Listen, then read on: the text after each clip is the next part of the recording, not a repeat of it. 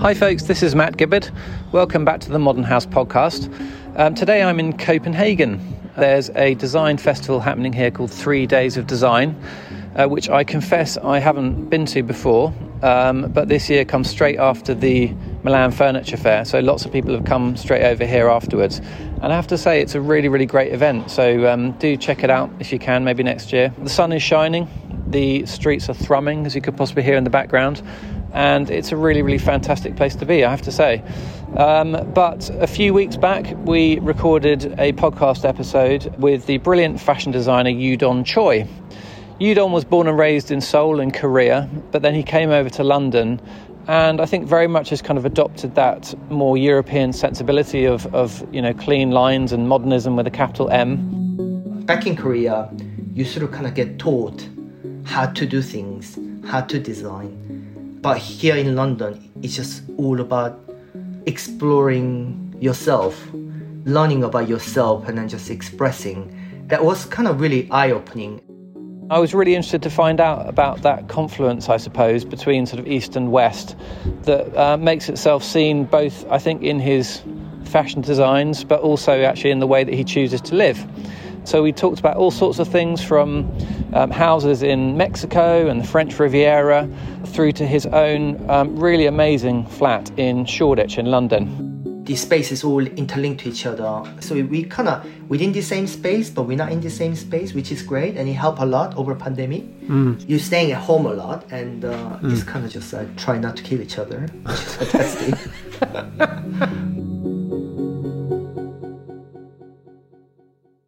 I was born in Korea, Seoul. My father was dentist and my grandfather actually dentist. My mother was very fashionable. My grandmother, my mother's side, had the fashion business before I was born. So I was just surrounded by very fashionable mom and grandmother, and so the fashion sort of kind of always floating around. She had the massive walk-in wardrobe, and I used to play around with my mom's clothes when she was out for meeting her friends. Did you? So you would raid her wardrobe? Yeah, I mean, sort of kind of, she had a really interesting wardrobe. I was just especially drawn into this Korean designer. Has really interesting texture on her fabric choices, and then the really interesting texture buttons and stuff like this. I was just simply drawn into. But I never actually just imagined to be a fashion designer. I was naturally thought about just become a dentist because it kind of runs in the family. Then my cousin went to the fashion school. So it's like, oh, hang on a minute, that's interesting. Okay. So I kind of just followed this step. Then I became a menswear designer in Korea. My boss then, he was really particular with the construction and even just how you just design the lapels and stuff like this. So I just learned the precision. I mean, I guess, Korean in general known for their like precision and speed. It's funny, just factory just always just say precision and speed. So I guess kind of makes Korean really stronger. Yeah. I always just wanted to go abroad and study. And I guess back in Korea, you sort of kind of get taught how to do things, how to design. But here in London, it's just all about exploring yourself, kind of just learning about yourself and then just expressing. And then that was kind of really eye-opening. And I just learned a lot by myself. And so having started with that quite structured approach to tailoring that you talked about with the menswear, how does that feed through to your women's wear? Does that mean your women's wear has a sort of slight crossover to it? Well, I guess, it's not really androgynous, even though just my principle coming from menswear.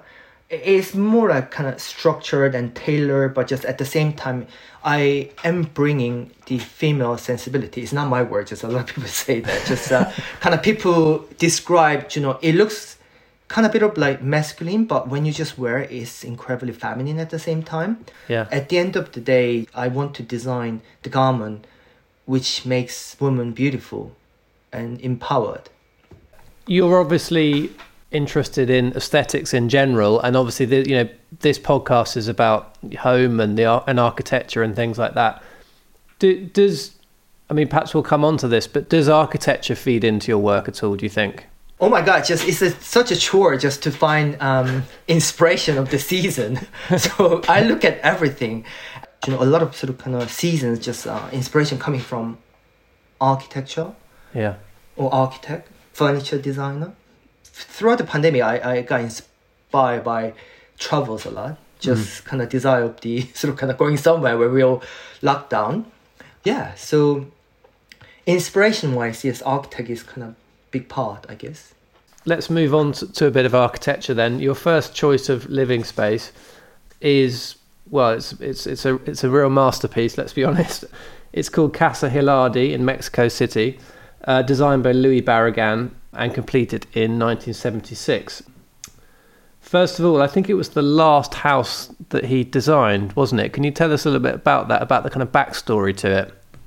Obviously, Louis Barragan is, as you said, he's great. He's one of the greatest architects, and I knew his work, especially the color. He play around with the color, but looking at the pictures and then just being there and experience the space is sort of kind of really different.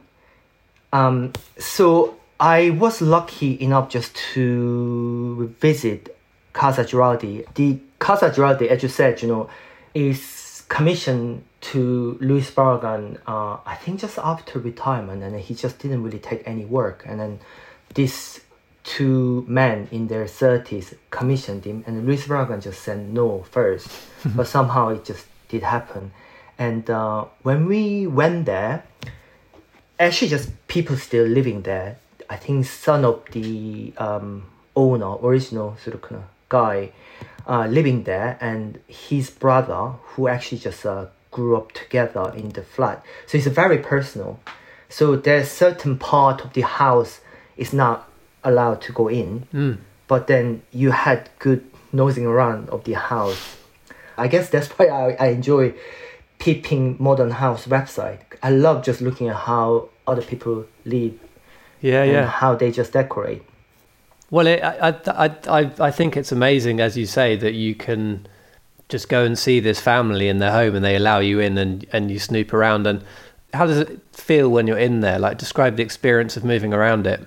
Oh, actually, it's a genuine home, but also I kind of just keep thinking myself, they kept very minimal and then just kept all the original features. Yeah. I was like, how do you just keep this flat tidy? That was kind of one of the questions. I'm naturally a holder, but just I like the minimalistic aesthetic, and then just this kind of constant struggle. You surrounded by stuff. I guess also just kind of mesmerizing the house itself, filled with the light and the colors, and it's really interesting how Louis Barragan just designed this space. That very little lighting, and it's all cleverly designed with the light coming through to the space, and then just it changed the color throughout the day, depends on the position of the sun. And also the house is built around the big tree, and when Louis Barragan was commissioned to design or build the house, he insists that the tree is not touched. So there's kind of, it's massive, but it's a big courtyard with tree in the middle. And they just connected the two big houses with the long corridor. And if you just look at that connecting corridor space from the courtyard, has a beautiful amber color sort of long windows, series of the long window. But if you go inside, I thought it was just painting in the yellow, but actually just that amber color window, the reflection sort of kind of fill the corridor with the yellow color. It's amazing. Actually just the guy the son explained that paint is white. All right, okay. But it's really bright sort of kind of yellow color. Then you enter to dining space, which is outstanding. It's breathtaking. Has light-filled, sort of blue-painted, massive pool, and basically, the concept is you can just dine and you can just jump into swimming pool. It's insane. Within the sort of kind of house, you can't imagine you have the indoor swimming pool with this beautiful square can you say square pillar? Sort of kind of red color. Yeah. I guess, color is big part of Louis Barragan's work. Yeah, it absolutely defines it, doesn't it? There's kind of the series of planes in different colours, and that swimming pool space in particular, it just looks so beautiful. It's got a kind of strong blue, hasn't it? And then there's a sort of red wine colour on the pillar, like you talked about. Yes. And then think in the courtyard, the white and the purple are meant to match the flowers from the jacaranda tree when they come out, when they're in bloom. Just referencing that tree, as you say, the house was built around it, which I think is just such an amazing gesture. And I think Barragan said, I'll only take on the project if I can preserve that tree and use it as the starting point. With the colour, what's interesting, there's no green in there at all. Barragan said, I don't paint greens, I leave that to Mother Nature.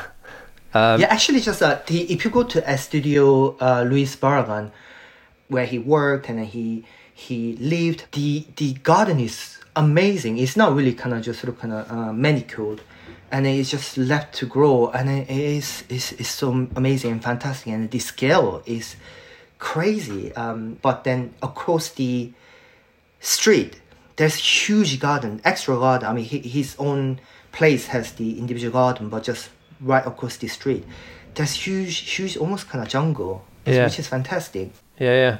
Naunus made a really lovely film about it, and we'll link to it on our website, themodernhouse.com. So if anyone wants to look at that, they can do. But it's just such a lovely, peaceful study of the house, and it shows you the light, which is kind of what it's about. And I think that Barragan was completely obsessed about the light, so he went to the house or to the site before it was built every day between 11 and 12, I think it was, just to see what was happening.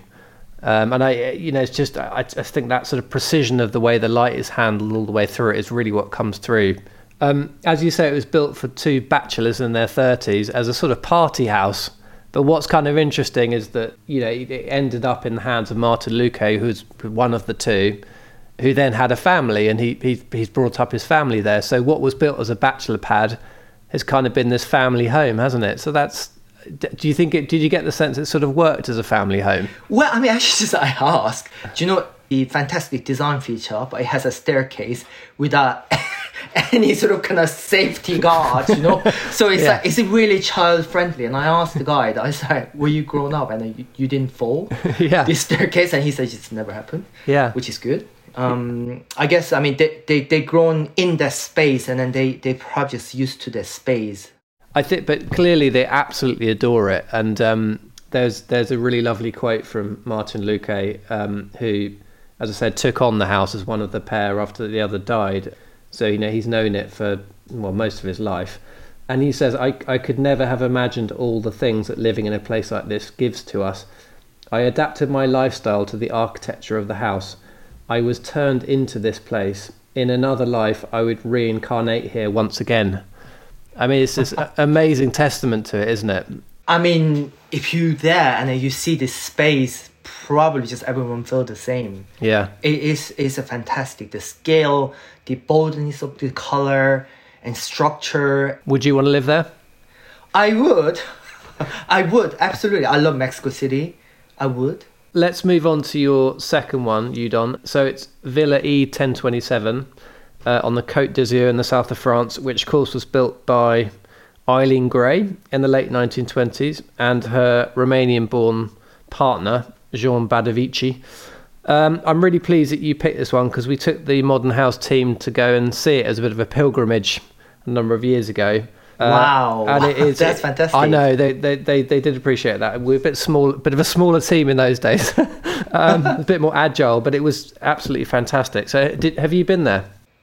Actually, I haven't. I chose this place because we did the collection inspired by E1027. Okay. For our spring summer 18 collection. Right. Sort of kind of perfect set for the inspiration, French Riviera, sun. Sort of kind of modernism, but I guess I got to know Eileen Gray while some furniture shopping, to be honest. A lot of kind of female designers, Bauhaus or modernism, kind of just really sort of kind of under the radar and then just not get the recognition as they deserved. But it's purely sort of kind of just, my desire of the shopping, wanting to own one of the pieces from Eileen Gray, especially the Bibendum chair. Okay, so you bought one, did you? Sadly not. No. I had the opportunity, but, it actually is quite, big just for our place. Yeah. So, yeah, it didn't quite work. So, yeah. I mean, actually, the first piece I was really drawn to is her room divider screen. Sort of kind of black lacquer painted, gorgeous screen. It's very expensive. It's a 30K, over 30K. And then just like, hang on a minute, what is this piece? And then just look into that, and I was just mesmerized by her work. Then I just started research, and I just found that she built a house. I guess, in the early days, Eileen Gray made her name and her furniture just so well, but then it started not selling well. And then John Badovich, I think he was journalist / architect, and then he persuaded her to, design the building. And it kind of, for me, it looks like perfect sort of kind of backdrop to showcase her beautiful furnitures and all this space, carefully sort of designed in relation to her furnitures, which is really exciting.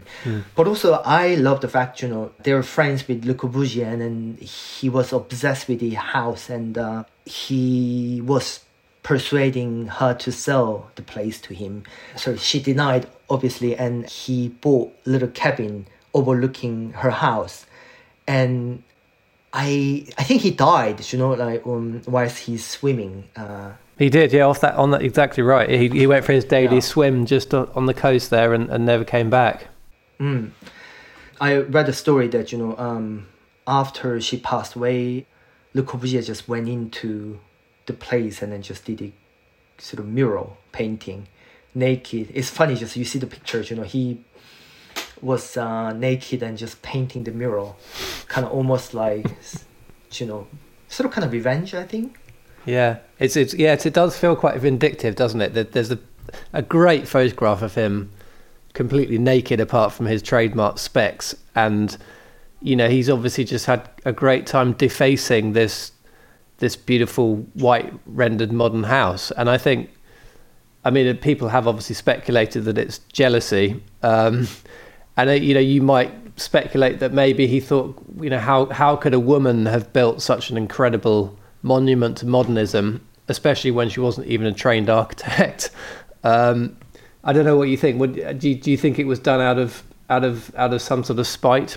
I'm sure, he did it to annoy her. Yeah. To destroy. Yeah.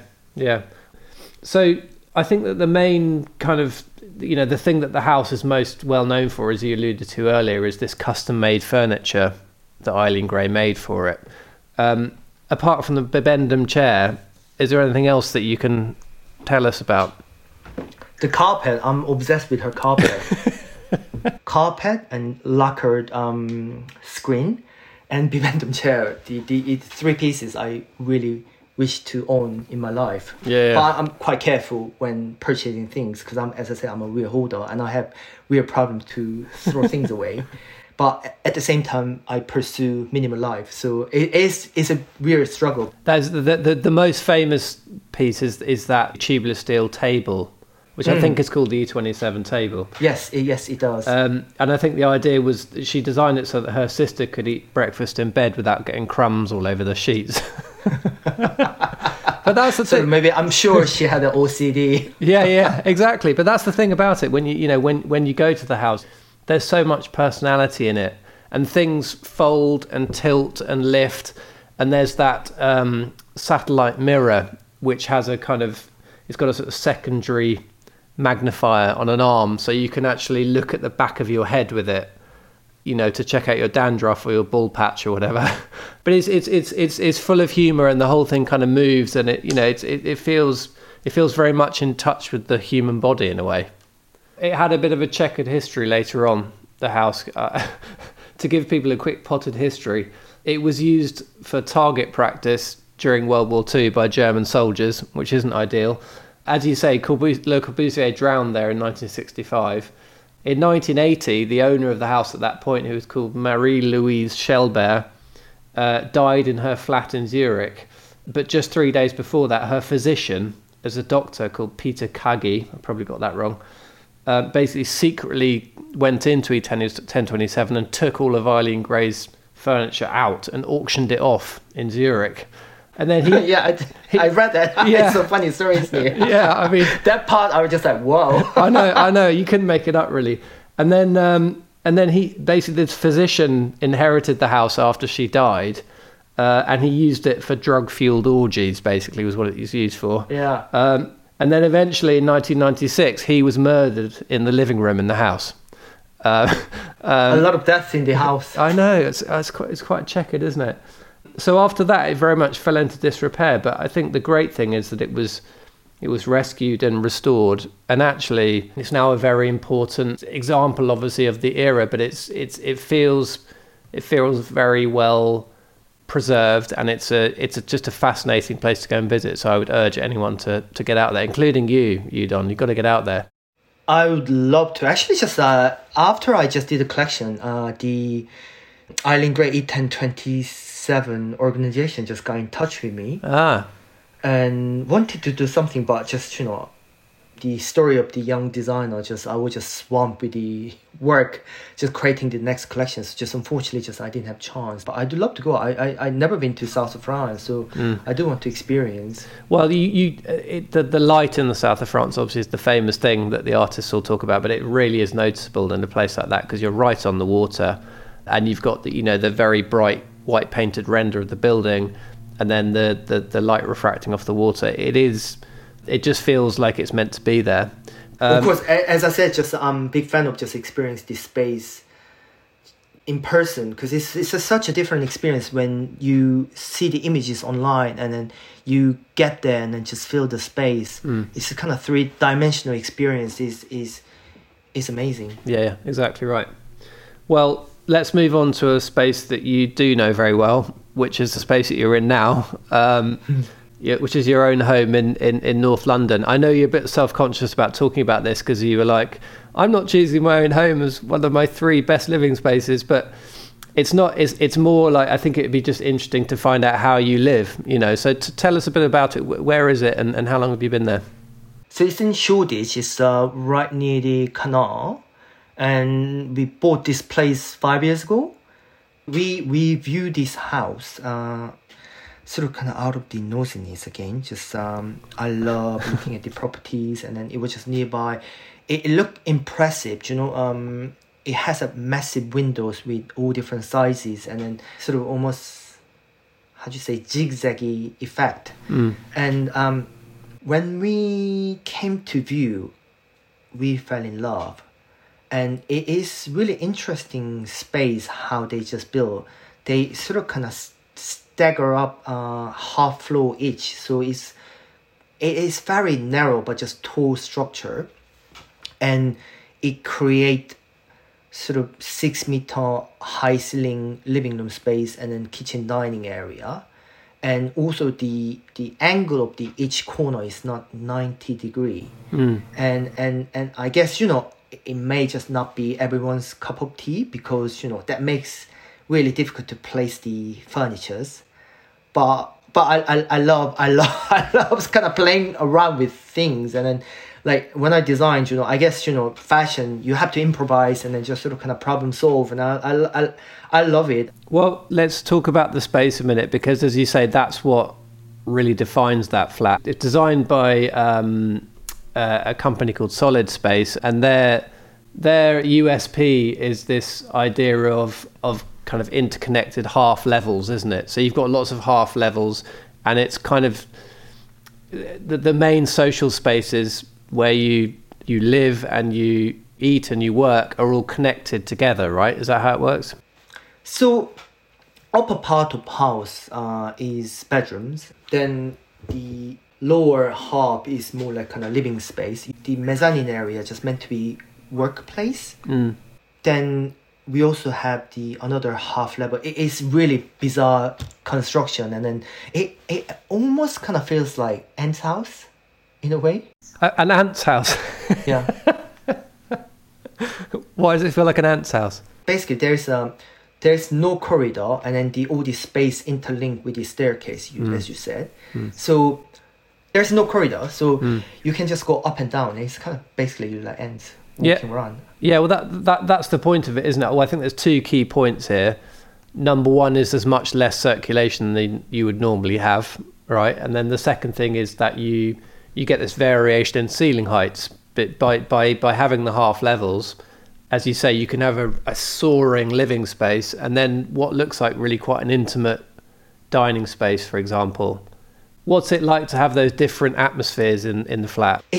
I guess it's really good. I don't really watch TV. My partner just watch TV, and then it's kind of just nice to have our own space. But then still we in this different space, but the space is all interlinked to each other. So we kind of within the same space, but we're not in the same space, which is great, and it helped a lot over pandemic. You're staying at home a lot, and just kind of just try not to kill each other, which is fantastic.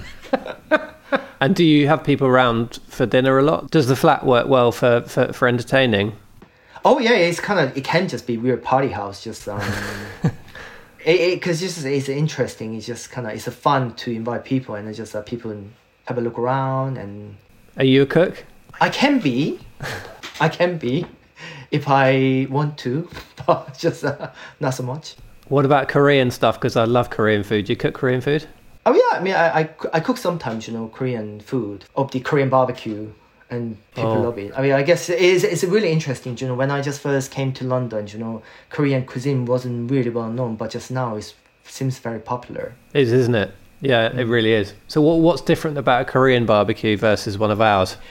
Korean barbecue, you do in front of yourself, in-house, and so it's there's some sort of theater factor. And you can just do all year round. It's not something, in summer only. You just use the lettuce leaf and then perilla leaves and some sort of spring onion sort of condiment and kimchi even. You can grill kimchi. And then just the samjang, which is people call Korean barbecue sauce. Mix it and then brings the flavor together. Oh, it does sound good. It does sound... got my saliva glands going talking about that. Tell us about the colour in the flat, because you got some really bold pops of colour in there. So, when I just do my own collection for my business, I play around with colour. I guess, the shape and colour is sort of key factor rather than print or other element. So I love colour. I love playing around with the colour. But then it's different story when you choose the color for your house than fashion. Because just fashion color, you just wear one day and then you don't need to wear it the other day. Yeah. But you live with it. It's a funny story. Just when we look around to purchase the house near the area, I happened to be at the graduation show, fine art show. In Central St. Martin, and I found this artist called Vince Hart, and he created this massive, gigantic sort of, color blocking painting on the aluminum panel. Right. And it was gorgeous, and it's also modular. So it's 5 different sort of color blocking painting, and then you can just play around with how you just place. That really influenced how I choose the house as well. I found art first, and I was like, God, this house would be perfect backdrop of this art. And then that really just shaping, sort of play around with the color. I mean, I love color, so I had some sort of bright green USM piece. I had it for years. It really just influenced how I just built the walk-in wardrobe. And then we found this company called Uncommon Project, and they do any color spray paint sort of wardrobe and kitchen unit, and it was really fun project. The possible color option, the book was amazing, and it really stressed me out. And it was just before my catwalk show, so it was stressful time. It's busy time, and I just needed to choose this color. And I just had to sit down with my team just to discuss the color. It was more important than my own collection. But it was just fun, and the outcome is really I'm happy with. because when you open the door, you can just have a little glimpse of our walk-in wardrobe, which is an array of the yellow. I ended up just choosing the 3 different color from one Pantone book, which has a yellow section. And when you open the door, you can just see downstairs living room with the Vince Hart beautiful blues, and just blue against the yellow is beautiful. Yeah, it does look really good. It's so strong.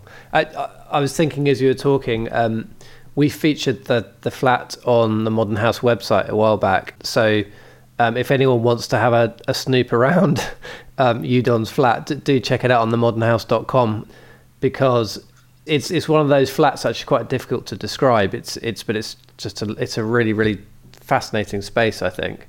You live there with your partner Neil Byrne. Do you guys kind of agree on the aesthetics of it? I mean, for example, is he into the colour as well or not? Oh, that just absolutely not. We disagree on many different things. I am a creative person. I'm a fashion designer, but he's in design PR. He's kind of his area as well. Yeah.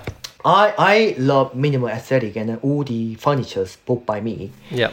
But then he's design PR and he loves object. I hate object. And but just I guess that's kind of relationship. You have to compromise. And I think just without maybe his object, our house just might have to look really boring.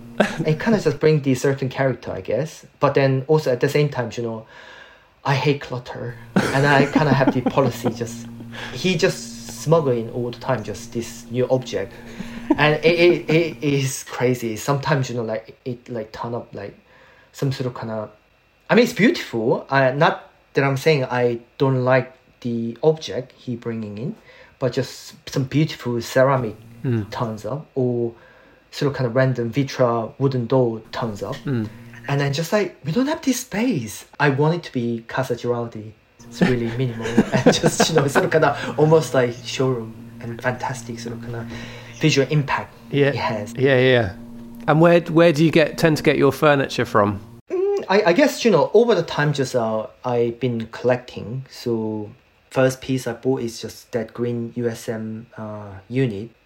One of the great purchases, I bought this beautiful Danish sideboard on eBay. It was really cheap, but then it looks fantastic. My Danish friend just doesn't get it because it's kind of, for me it's fantastic, but just sideboard is just what their grandparents just used to have in their home. Also, I kind of bit of like bargain hunter, so just some sort of kind of warehouse sample sale. We acquired this beautiful Noguchi table. I don't know why it was just there, but just we bought Noguchi table. It's kind of one of the also all-time favorite sculptor. I always wanted to have video shelving for my life. Whenever I just get invited to sort of people who I admire, just architect or designer or someone who has great taste, had video. I didn't know what it was, but it just looked fantastic, and I asked. And I just found out a classic piece, and then it's really high quality. And it looked really good. And then just, I happened to watch Dieter Ram's documentary. And I just fell in love more. Video shelving was the second purchase for this house after Vince Hart art. Yeah. Well, it just works though, doesn't it? That's the thing. It's just functionally and aesthetically, it's a perfect thing. And it looks like you've got a small garden there as well. You're obviously in an urban environment in London. What does that garden do for you? Does that give you that connection to nature that you need? Well, actually, you know what? It's not my ideal garden. My partner is really into gardening. Yeah. That's kind of also completely sort of kind of different aesthetic when it comes to gardening. I'm not allowed in the garden unless I'm invited to. Also, I tend to kill plants. I'm not really good with plants. But I mean, we have a beautiful garden. It's very green. People admire. Okay, so you're not allowed out there because you kill stuff. I'm allowed, but I don't really go there because it's very busy. It's a lot of plant. And I do want sort of kind of more like manicure style, sort of kind of clean garden, more Zen style, and I can just enjoy my drink. Yeah. But it's not that. Finally, I'd just like to just ask you just a bit about the kind of emotional side of being in your place. Like, what is it? What does it do for you? What does it feel like to come home there at the end of the day? How do you feel in the space? I think, as everyone else, the pandemic really exhausted us, didn't it? And I felt lucky to have this space. I come home and then just can relax, and then just I lie down on the sofa and then just have huge ceiling space, like 6-meter ceiling, and then it really relaxing. I have the lamp light and then just kind of low light, and then I love just staying home, just doing nothing, to be honest. Do you think you'll be in that home for a long time, or do you think you'll move on? I'm not quite sure. I mean, moving is quite stressful, isn't it? It is, yeah. I guess also just moving has the good side effect, you can just declutter. Yeah. That's good. Though I'm not quite sure. I mean, I love this space, and not quite sure I see moving quite soon, unless, we get gorgeous holiday home, maybe in Cotswold or somewhere in Portugal or somewhere in France. Oh, now you're talking, yeah. Everyone's dream, isn't it? Yeah. That's brilliant, Eudon. Thank you so much. I really enjoyed talking to you. Thank you. Thank you very much. Thanks very much for listening, as always. You can check out the houses we talked about today on our website, which is themodernhouse.com. This episode was produced by Kate Taylor of Feast Collective and mixed by Andy Taylor. Next time, I'll be chatting to the brilliant Penny Martin, who's editor-in-chief of The Gentlewoman magazine. We had a really open and honest and at times quite emotional chat about all sorts of things, including, of course, her 3 favourite buildings. Do check that one out. It's a really, really great episode. In the meantime, do follow the show, leave us a quick review if you can be bothered, and of course do share it with anyone who you think might enjoy it. Thanks so much, and see you then.